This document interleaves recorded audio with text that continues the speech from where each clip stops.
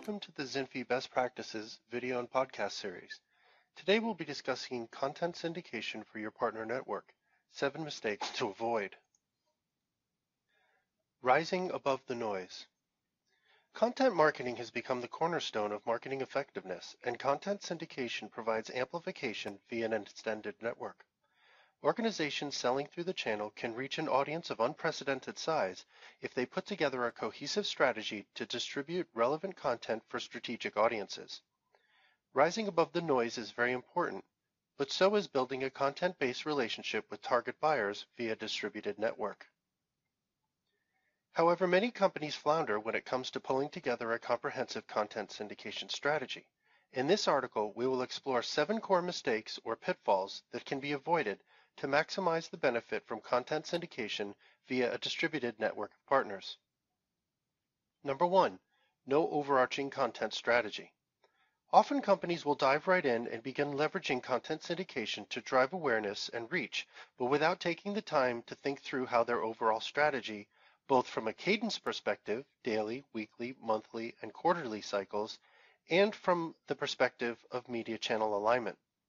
Because of that, content syndication often ends up just amplifying the noise while failing to connect with the proper audience. The best remedy for this is to step back and think through a couple of key questions. Exactly who is the target audience you are trying to reach? And what are the media channels they typically go to?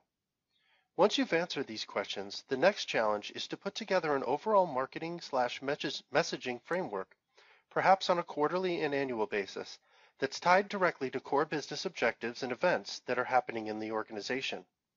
Once you've addressed those alignment issues, you'll be in a much better position to define a clear content strategy that will help you not only expand your reach via content syndication, but also amplify the core messages that you're trying to distribute through various channels. Number 2, unprovocative storytelling. Too often, we get carried away tweeting about product features or events or specific items that frankly are not that exciting. A savvy marketer once told me, "No one wants to hear about the lock, but we all want to hear about the burglary." We all know news is all about sensationalism, but so is content marketing. If it's not provocative, doesn't grab attention, and doesn't engage, increasing your reach is actually going to hurt content syndication activities in the long run because your audience is going to tune out. Therefore, it's essential, once a broader messaging architecture has been created, that companies think about what kinds of stories they're going to tell to their target audience and then proceed from there. Number 3, failure to know and act on what's actually working.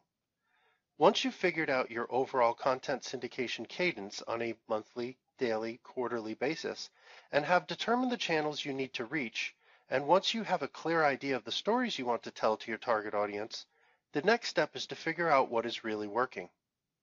When you've done that, instead of creating new stuff, the most important task is to figure out how to get the messages that are already working out to your entire audience.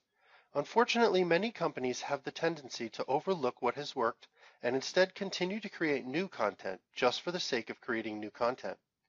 These organizations not only lose the investment they made in previous content syndication activities, but also fail to capitalize on the continuity of discussion through a variety of channels.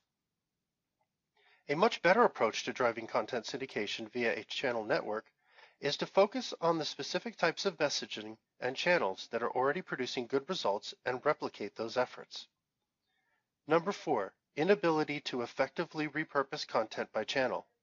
There is now sufficient data to show that, for business audiences, LinkedIn, SlideShare, and Twitter are the 3 most effective channels for business-to-business marketing.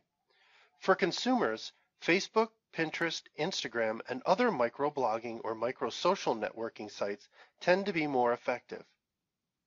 My point is that it's crucial to think through the redistribution and the repurposing of effective content via a variety of appropriate channels. Once you've figured out a compelling story that's working for your audience, you can create an ebook, a video, a conversation, or even pictures or graphics around that same story. There are countless ways to get that message out before you move on to the next piece of content. Redistributing and repurposing syndicated content that's proven effective can have a direct impact on your ROI. It can also substantially increase the engagement of your target audience. Number 5, improper use of technology. Even now, it's still common for companies to try to perform content syndication manually by literally logging into various channels, in spite of the fact that there are easy-to-use tools available today, like Hootsuite and Sprout Social, that allow you to push content out to a vast network. However, it's very important to pick the right platform that fits the unique requirements of your partner marketing organization. Syndicating content through a multi-layered partner network is especially tricky because you need multiple capabilities that will allow your partners to pick and choose what they want to push through their customer base and prospect base, which brings us to our next pitfall. Number 6, failure to allow partners to select and augment content. Most direct content syndication or social marketing engines allow you to push content through multiple facets.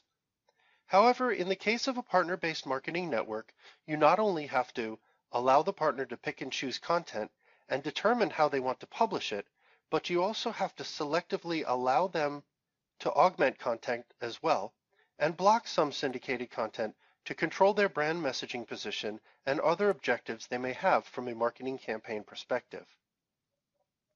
Number 7, failure to apply Six Sigma methodology to syndication efforts. The essence of Six Sigma is taking a systematic approach towards a given process and figuring out how to improve it to provide a better customer experience. Six Sigma typically comprises 5 steps: define, measure, analyze, improve, and control. You can apply these principles to your content syndication strategy by defining your overall strategy and storytelling goals, measuring what's working, analyze what channels and segments are responding, improving the syndicated content you want to push via the channel, and then controlling the experience and the messaging ruthlessly so the message doesn't get diluted. Speed up your efforts. Here's another way to think about what we have discussed here. The best approach to content syndication is to slow down in order to speed up. If you think through your strategy, you pick your content per media channel and figure out what works and do more with it, then your partner network can truly leverage your syndicated content to extend your reach and amplify your marketing with an incremental investment. You'll be surprised how much you can gain from a cohesive content syndication strategy once you overcome these 7 pitfalls and turn them to your advantages.